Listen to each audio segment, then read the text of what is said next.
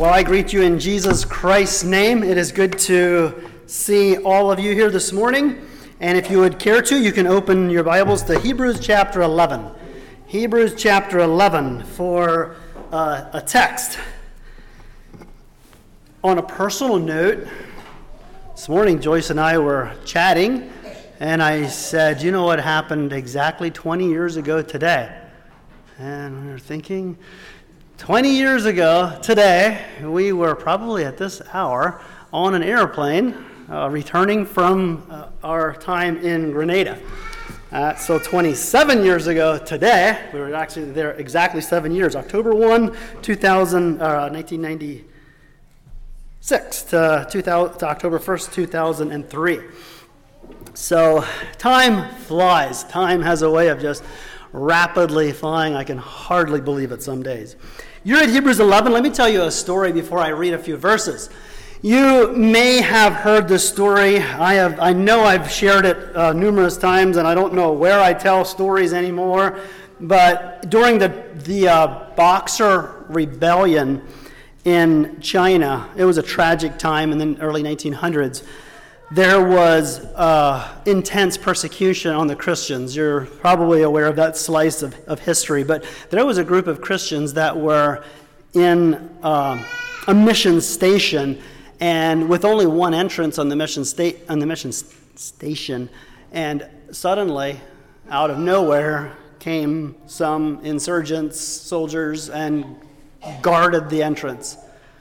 And the message is real clear. The message was, you may come out and live if you renounce and trample the cross of Christ.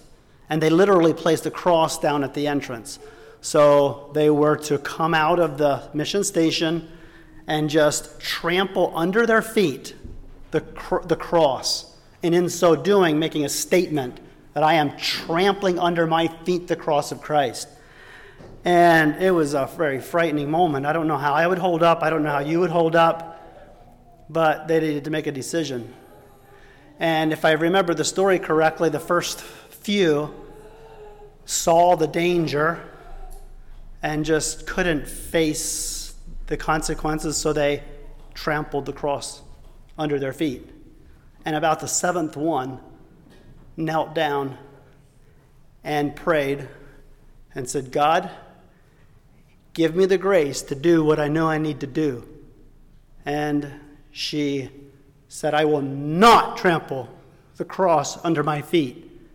And she walked to the side, and they kept their word. And she was instantly with her Savior. Strengthened by her example, many, if not all, the remainder of those inside followed that example. That story left an impression on me. I read that years ago. I think even my first illustration, I shared that in a message in Grenada. So now I'd like to read to you Hebrews chapter, in the 11th chapter of Hebrews. I'm going to read maybe about 4 verses. I'm going to start at verse 24. Hebrews 11 and verse 24. By faith, when he was come to years, this is Moses.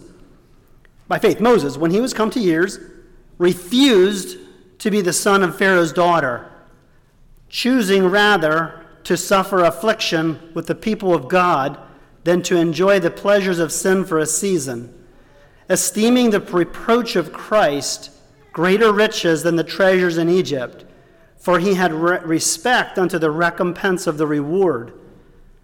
By faith he forsook Egypt, not fearing the wrath of the king, for he endured as seeing him who is invisible. I don't know if you caught everything that I read. I don't know if I caught everything that I just read. I forgot to do one thing I was going to say before I read the text. Choose one word in the text that you would highlight. If I would allow you to highlight one word in your Bible, just highlight it. I wonder what word you would highlight. Scan those verses, starting at verse 24, 25, 26, 27. I don't know what word you would highlight, but I'm going to highlight a word because it's kind of what I'm going to base the message on. It's kind of a theme of the message. And it's the first word of verse 25. It's choosing. That's what I'd like to talk about a little bit this morning. Choosing. The power of choice. The result of choice. Choosing. And I would like to acknowledge that every one of you are faced with so many choices. You know, we are not robots. You know that. My computer is a robot, okay? Sometimes I think my computer has a mind of its own. You ever feel that way? You're choosing to be contrary this morning. But you know what? I'm convinced that the computer is 100% programmed. Whatever it's programmed to do, so it will do. Not so with what the creation that you and I are. We got the power to choose. We're volitional beings. We can choose. We can choose to serve God or not to serve God. I'm getting old enough. That's probably the second time I mentioned it in my sermon already. But I'm realizing my age. And I'm getting old enough to only begin to understand philosophies. There are so many teachings, philosophies, train of thoughts, whatever you want to call it in life. And I've encountered so many. The Bible does say there's nothing new under the sun. Sometimes I wonder, but it's true. It's just an old idea coming around again in another way. But there's so many philosophies and teachings. And I developed a very simple philosophy, very simple, that I critique philosophies. And this is my philosophy, that I critique philosophies, if that makes any sense. Whenever a teaching or school of thought or philosophy minimizes the power of a person's choice, I'm skeptical of it. Okay? Now, I've sat in so many, I've been under the influence of many philosophies that were extremely educational. And I do not discard many of the elements of what may or may not being said. But in other words, whenever what has happened to you and what has happened to me greatly influences who you are. Okay? It does. And you can't change that. I can't change that. But what I choose, what I say, and what I do can never be placed entirely on the lap of someone else. And as a little boy, I remember saying, "Look what you made me do." Anybody else in that category? Look what you made me do. Oh, God. You know I did something I shouldn't have done. It's your fault. Well, that's kind of what Adam and Eve did, right? Look what you made me do. So, my simple philosophy right up front is, and I say this so carefully because we are very much, and I don't think we pay enough of attention to what really did happen to you and what really did happen to me. So, but I still maintain a philosophy that I'm skeptical of any teaching that minimizes choice. I'm going to be honest with you. I have looked at some teachings and listened to some teachings that I just can't wrap my mind around. I mean, when it comes to the argument of Calvinism and Arminianism and the doctrine of election and all of that, sometimes I have wondered what really is the truth. Okay? And I don't want to try to unpack that. But one day I came across Practical Peter. I like Practical Peter. I think sometime I'm going to preach through the book of 1 Peter and maybe 2 Peter. But Practical Peter made it so simple for me to understand the doctrine of election. Practical Peter said, elect. He called the church elect according to the foreknowledge of God. And one day it went, bingo, that answers all my questions. God has foreknowledge that I don't have and that I don't understand. So God knows everybody's choice through the ages to come and ages back. So it's something that is way over our head, and so that is why. So I look at the doctrine of election a little bit different, maybe than I used to early in my Christian life. It's a fact, it's true, it's in the Bible, but it's based in the foreknowledge of God. Well, that's kind of another bunny trail. I'm back to my simple philosophy, and that reinforces my philosophy. My philosophy is, I am skeptical of any philosophy that minimizes choice. So, let's talk about choosing just a little bit. What is the hardest decision you have ever made? That'd be fun to hand out for a homework assignment. What's the hardest decision you ever made? Okay, let's switch gears. What's the easiest decision you've ever made? I mean, I was really trying to choose between Life cereal and Raisin Bran this morning, right? Maybe that is a pretty hard choice for some of us sometimes. What are we going to eat? That's not really important, but I guess what I'm trying to say is there's easy decisions and there's difficult decisions. That's what I'm trying to say. How many of you are quick to make decisions? I would love to do homework on this, but you don't have to raise your hand. But how many of you are, I would guess to say about 20% would be, admit it, I'm impulsive. That's what I do. And about 80% are very slow to make decisions. I could be wrong on my ratio, but I'm just asking the question, are you indecisive? Are you rash? Are you impulsive? The truth is, we got to make decisions. We better learn to make them. I read a story about Ronald Reagan. Ronald Reagan, when he was a little tyke, had an aunt that took him to the cobbler. Now, most of us don't even know what a cobbler is, right? So his aunt took him to a cobbler to make a pair of shoes. So the cobbler looked at little Ronald Reagan and said, "So do you want square-toed or round-toed?" He said, "I don't know." Well, he said, "I got to make one or the other." He said, "I don't know." He said, "Well, I need to know." "I don't know." "Well, I'll give you a couple of days and I'll check in with you." So about 2 days later, the cobbler met little Ronald Reagan on the street and said, "Did you decide on the toes?" "No, I don't know." He said, "That's fine.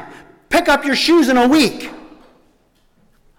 Okay, so he picked up his shoes in a week, and one was round and one was square. And Ronald Reagan said this. He said, that cobbler taught me that if I don't make my own decisions, somebody will make them for me. That's actually profound. If you don't make your own decisions, somebody will make them for you.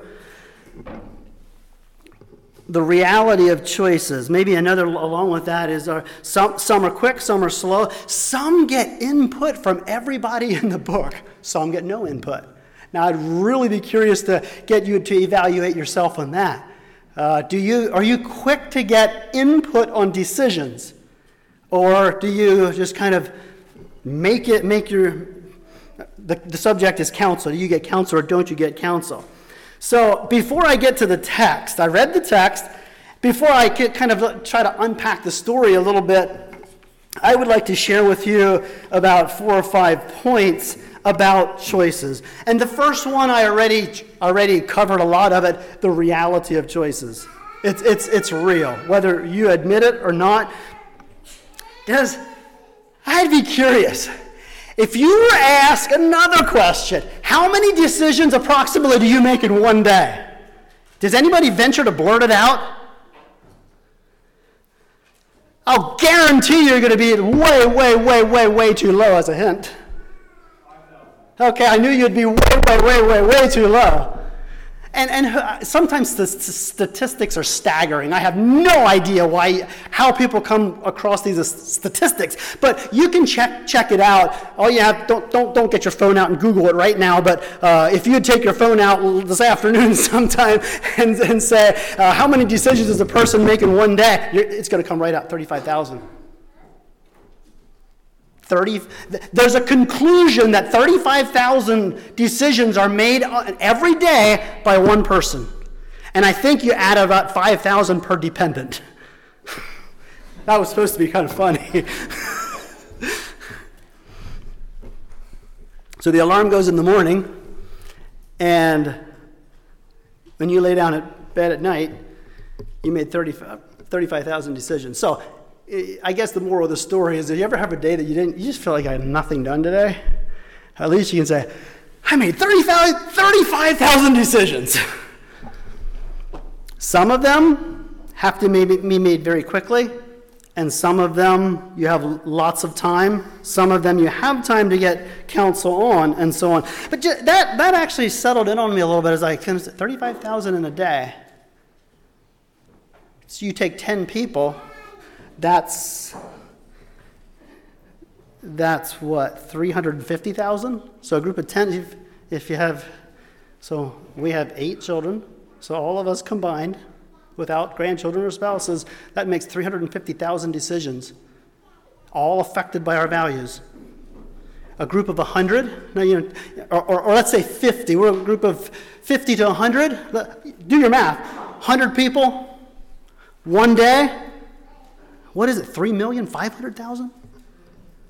That's a lot of decisions, and I'm not trying to overwhelm us, but I'm just trying to reinforce the fact of choices matter. Choices really do matter. I read an article, I got kind of bogged down in it. Bogged down, maybe sidetracked, derailed, distracted is a better word.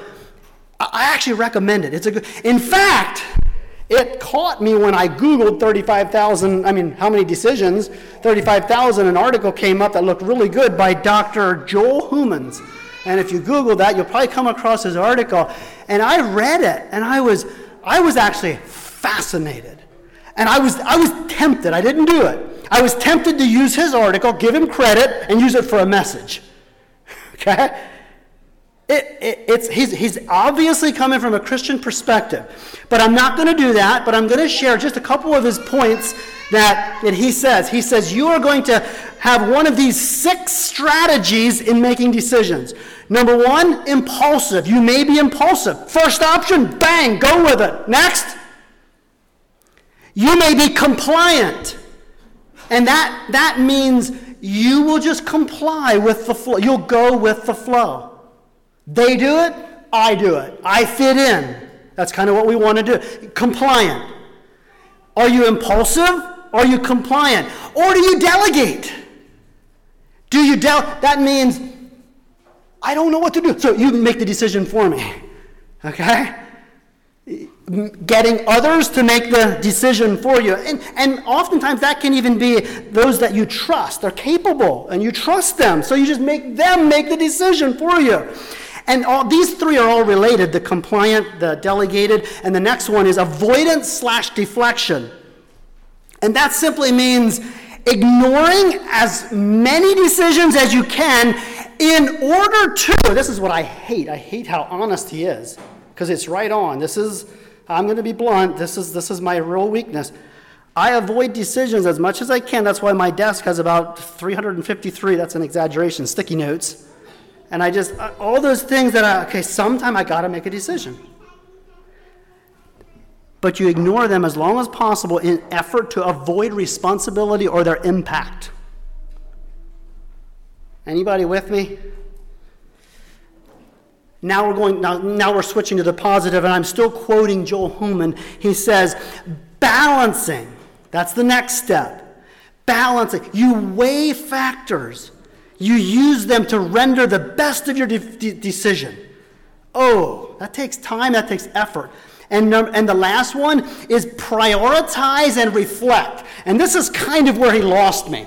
He's a doctor that teaches in a seminary, and he suggests that you categorize all your decisions into tiers. So you got a tier 1, a tier 2, a tier 3, a tier 4 decisions. And the tier 1, or the highest level decisions, is where you really do need input. The impact is going to be great. The impact is going to be wide. And when you have 15 sticky notes on your desk with those kind of decisions, that's why it can be a bit overwhelming to make a decision. Well, maybe another way to say it is critical thinking. Maybe that's a term that I understand. Just think through it critically. Think through everything.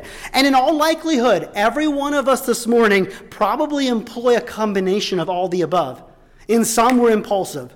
In some, we might be compliant. In some, we might be delegating. In some, we might be avoiding. In some, we might be balancing. In some, we might be prioritizing and reflecting, and so on. But if I got anything out of all his writing, his article, which I'm going to leave in a minute or two, I got this. He stresses two things. Decisions shape your character. And that is so true. Decisions shape who you are. And then secondly, he says this, or this is what I picked up. This is my two conclusions. Number one, they shape your character. Number two, decisions are nothing more than values in action. That's all it is, a value in action. So the big question is, what shapes your values? Who? And that's what I do not have. I'm weak on this message. I know it. I really would like to just stress, let me just say it right now because it isn't even a point, but your values, every time you make a decision, it's based on your values and what shapes your values. And I quickly jotted at the end of my sermon, and I hope I restate it, but if this book doesn't shape your values, you're on a dangerous course. And the second question is, how much time do you read the book? There are some people in the world that I know that rarely read the Bible, that sit in church. They rarely read the Bible. You know what that is? That's letting all the decisions on somebody else. And I'll shape my values by somebody else. It's not safe. It's not fair to yourself. And I'm gonna say everything that I say or anybody else says in the Sunday school lesson or wherever, just guard your mind against what anybody says, what I say by the book. What shapes your values? Is the book shaping your values? If you're not reading the book, you got a dangerous set of values. Or maybe you got good values, but you have no idea what foundation they're in. And that's going to be a course of a decade or so, and it's going to shake and wobble, and the house will fall down. So, if you miss everything, make sure that you shape your values by this book. So that's the reality of choices. Okay, we're going to have to put it into another gear. Number two. Your influences greatly affect your choices. And I kind of said this already. So actually, some of my points are kind of woven into what I gleaned from Joel Human. Your influences greatly affect your choices. And if you're a compliant kind of person, just whatever. And I know people. Joyce and I have a letter. I think this is far enough removed that nobody here knows the person. That we got a letter many decades ago from someone that had a great burden for choices that some of the close acquaintances were making. Well, fast forward about 2.5 decades, that very person, because of influence, that's where they lived and that's where they fellowshiped. That's the very burden, the very concern. Your influences greatly affect your choices. Truth must be reinforced. It's not enough to go through a new believers class and just learn the truth. It must be reinforced and reinforced and reinforced. Your influences greatly affect your choices. Number three, there are consequences to all choices. I remember being in prison ministry, and sometimes prisoners just blurt their story, and some don't.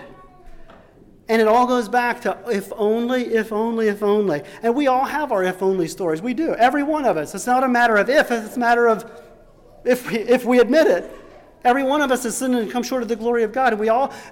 Every one of us has a moment we wish we could, but we can't. We know that. We cannot redo history. What we did, we did. What we said, we said. We'll never change it, ever.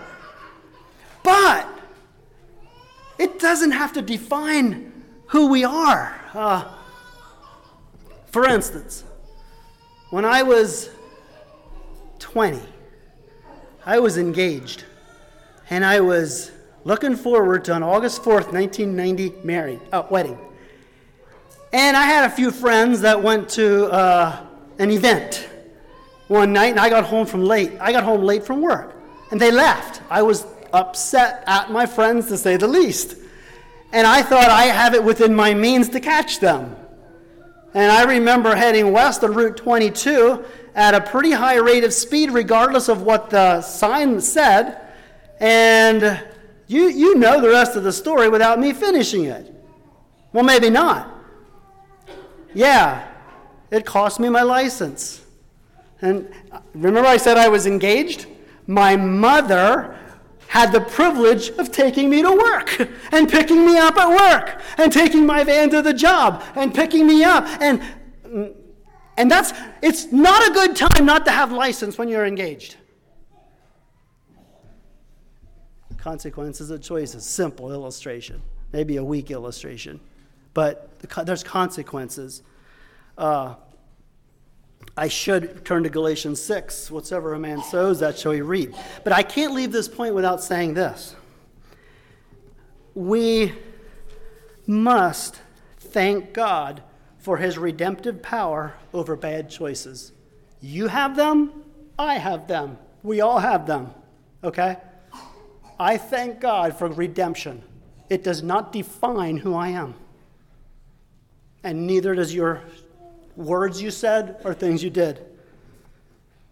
What defines you and what defines me is where we find our identity. And I don't know about you, but I am who I am in Christ. And I need to remind myself over and over of that. That's who I am. I am a Christian. I am following Jesus Christ. That's my identity. That changes everything. I thank God for not only redemptive power, I also thank God that bad choices still are redeemed for Christian growth. Do you find that? Why in the world did I say that? Why in the world? Oh, if we wouldn't have those moments, how else would you grow? How else would I grow? So I must throw that in on the point of consequences. And I would also like to make a comment. This is a point, but I'm going to make it a comment. Have a right perspective in making a choice. And I call this your eternal perspective. And if I would draw a line that would try to represent eternity, okay? How would you do it? If I would ask you, if that would be another homework assignment, how would you draw a line that represents eternity? I'd probably say it's something like this. Well, take a thread around the world 50,000 times, okay? A thread around the world, 50,000, around the whole universe, 50,000 times. That's supposedly eternity, okay? Now that's actually very weak because eternity is eternity, right? There's no way to fathom even eternity, but the best you can. Now take one little stroke across that string that went around the world thousands and thousands of times, one little stroke. That's your life if you live to be 100. No, Methuselah's age, 900, right? That's your life. Just keep that in mind as you make choices in light of eternity. That it should help make a difference. And you're responsible for your choice. So reality of choices, the influence that greatly affects your choices, the consequence of choices, eternal perspective as you make choices. You are responsible for your choices. Adam and Eve, you know what they did. Adam, Eve, the serpent. And I caught it this morning. I hope Lee didn't see me, but I got my notes out and I quick wrote a couple notes here while I was preparing my message while you were teaching. No, I just caught it while you were teaching. That's exactly what Ahab did. Art thou you're the guy that's look what you caused. No, it's you. If only I would be responsible for every single thing I did and said. it's just hard to take blame. And I discovered in my short life that, one of the hardest things to say is, I'm sorry. It's my fault. You're right. 99, that might be one point of the 99 of the 100, right? But if I would learn to say that, if you would learn to say that. So now we're quickly back to Moses. You know the story.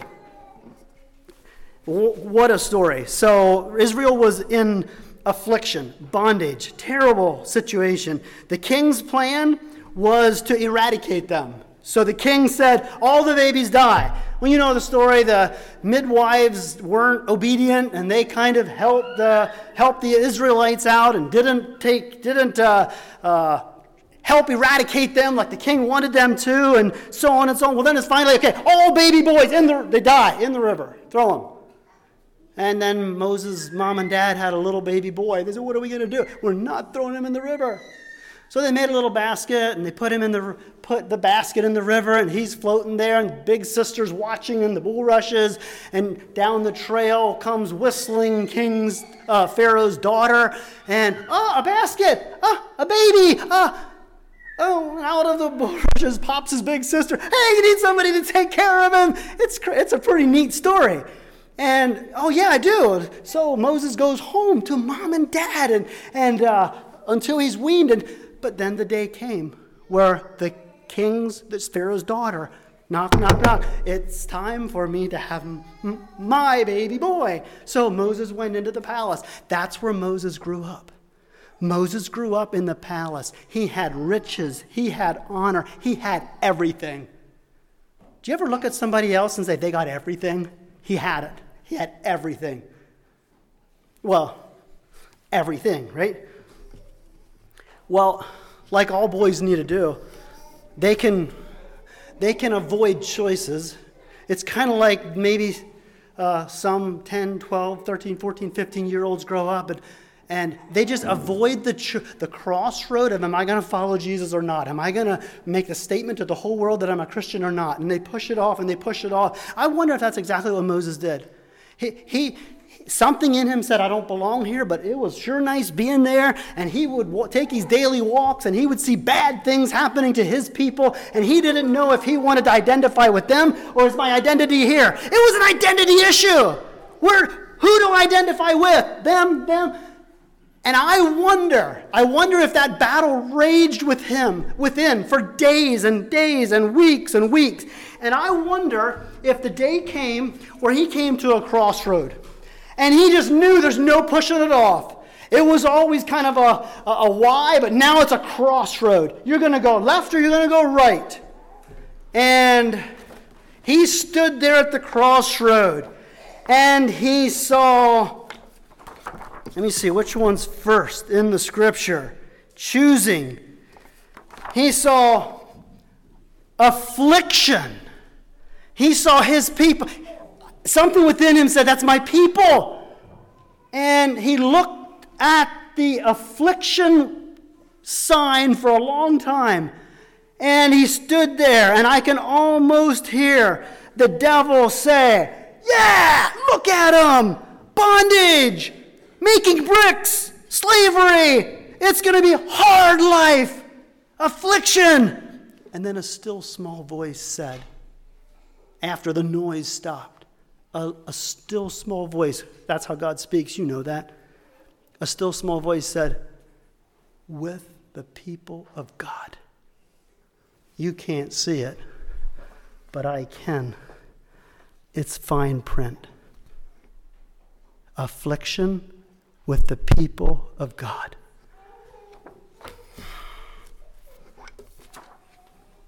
Pleasure. Now I'd like to do another test. How many of you enjoy pleasure? And I've asked this question already, and one little girl in the front row said, I do. I'm not afraid to raise my hand. I enjoy pleasure. Every one of you does too. In fact, the Bible says in 1 Timothy that the issue was they love pleasure. In the last days, they love pleasure more than they love God. Every one of us has some hobbies or some things you enjoy doing, but this was kind of like a lifestyle. This was the American dream. I'm quotating, And, he's looking at that, and the devil, I can hear him. Can you? The devil says, fame, pleasure, riches, position, Pharaoh, Moses, reputation, honor. And then if you're wise, the noise stops. And then I wonder if the Lord spoke. And all the Lord said in a still small voice, of sin for a season. That's in fine print too. Of sin for a season. For a season. It's going to pass. Moses chose affliction. Get this. Get it.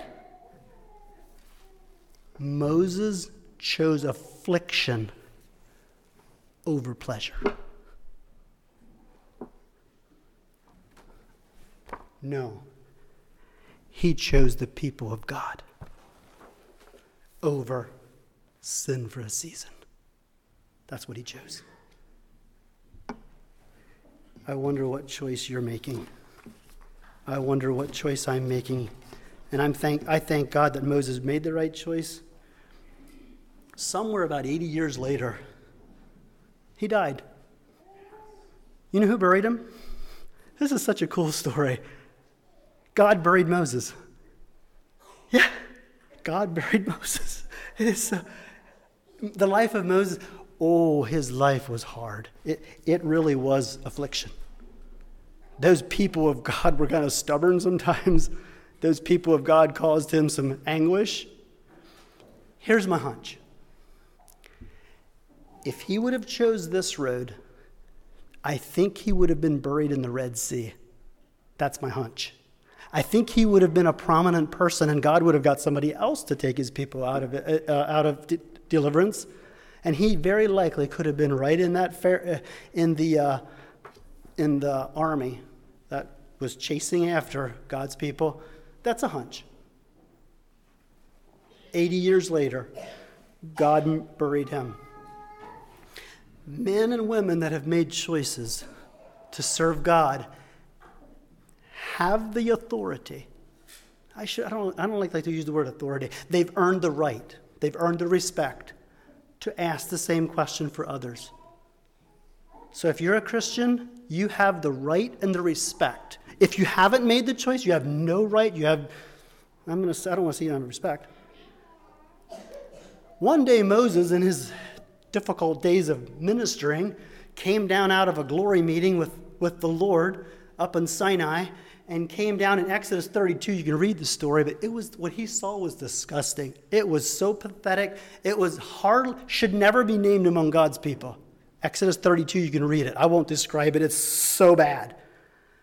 He got a little upset. And I'll fast forward. He stood up. He went out to the door of the party.